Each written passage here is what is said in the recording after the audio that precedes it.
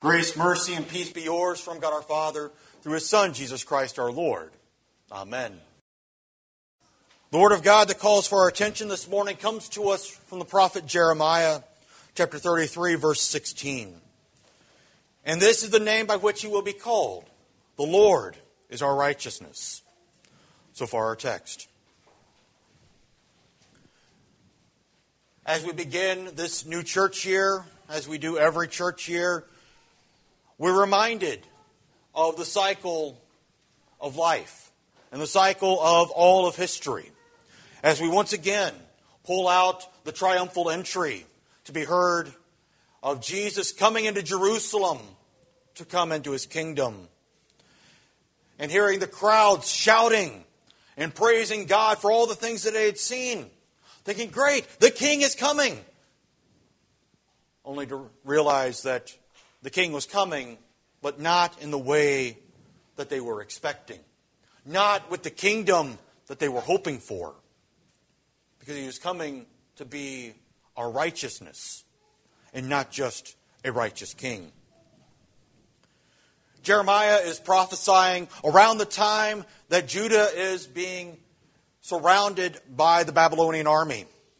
They're seeing the end of their history as a nation in sight.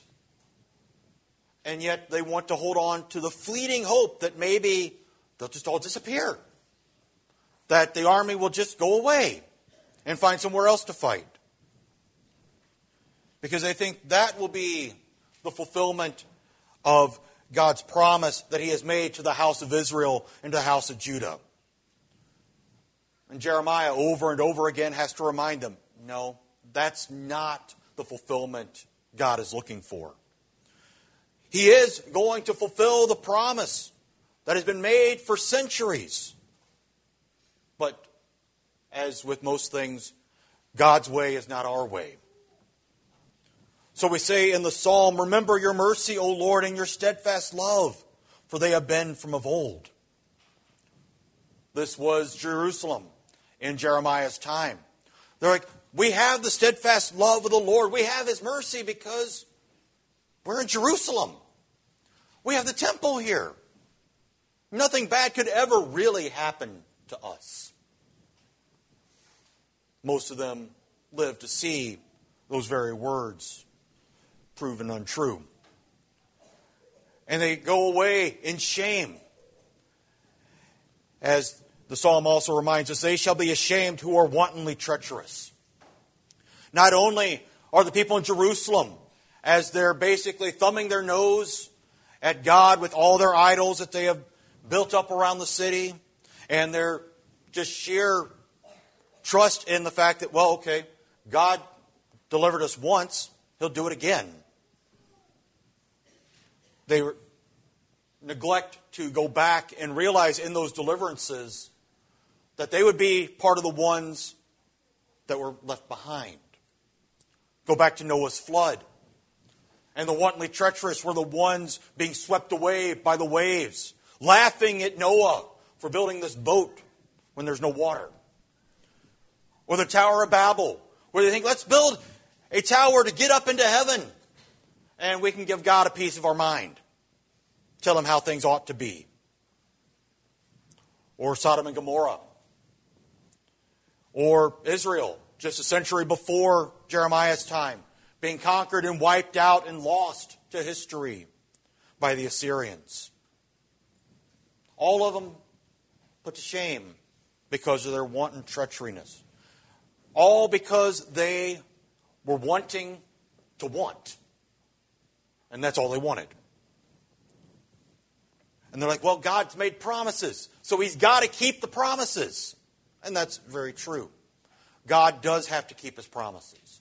Because if God doesn't keep those promises, the idea of steadfast love goes out the window. The idea of faithfulness goes out the window. But what promise does He keep going over again? To Adam and Eve in the Garden of Eden, He promises the seed of the woman who would crush the serpent's head. To David, He promises a son who would sit on the throne forever. To King Ahaz, He promises the virgin to have a son while still remaining a virgin.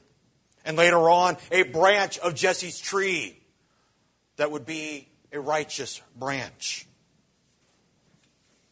All these promises, and they're all the same promise. The one that Jeremiah again repeats in our reading this morning. I will cause a righteous branch to spring up for David. I will remember my mercy and my steadfast love. But I'll do it in my own way. We heard the shouts of the pilgrims, "Blessed is the King who comes in the name of the Lord." They were all excited for Jesus to enter in, riding on the colt, thinking, all right, this is the moment we've all been waiting for. That was Sunday. By Friday, they're like, yeah, this is not the moment we were looking for.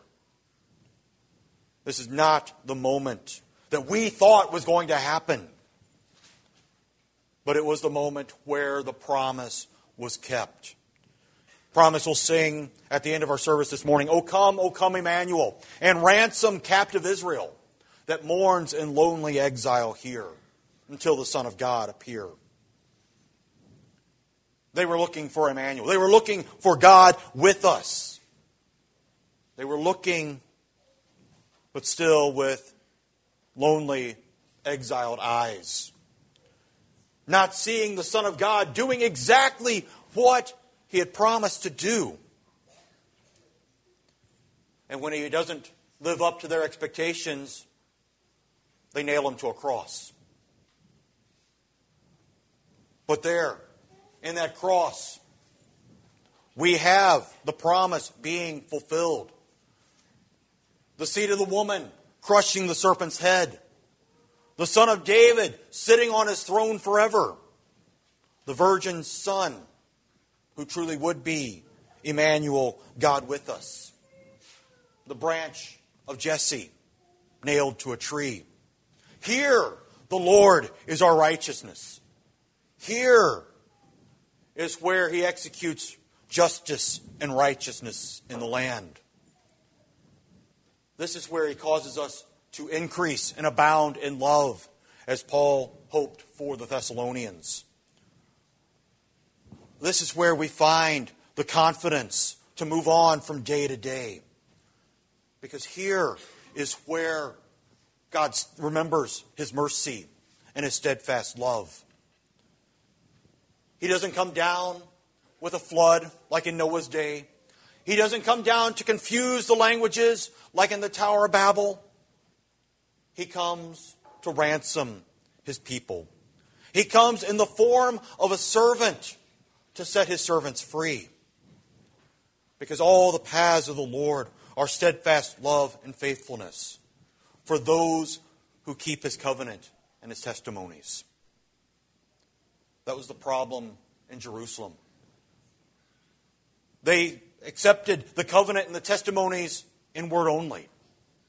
They didn't understand the spirit or the heart of the God who gave them. They simply chalked Him up as being another one like Baal or Asherah or Molech or any of the other gods of the nations around them that had words to say that meant really nothing. And so many people today still think this cross means nothing. It's just a sign that antiquated people want to hold on to give some comfort, although they can't figure out what comfort there is. But for you and I, who truly believe that this is where the pilgrim's request was made, peace in heaven and glory in the highest. This is where peace was made. This is where we find our comfort. Because yes, they were shouting it on Palm Sunday. They were shouting, "Crucify Him," on Good Friday.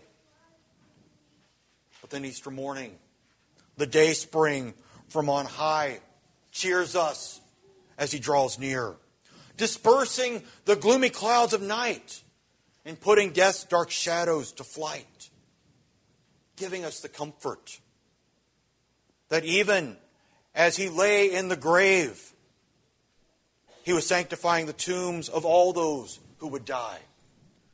But then the next time we hear the shouts of the saints and the pilgrims, it'll be with the saints coming back with Jesus as they announce his arrival for the last day. That day where all the comfort is seen for everyone, especially for all of us who believe as he comes to take us home. Because he is our righteousness. Amen.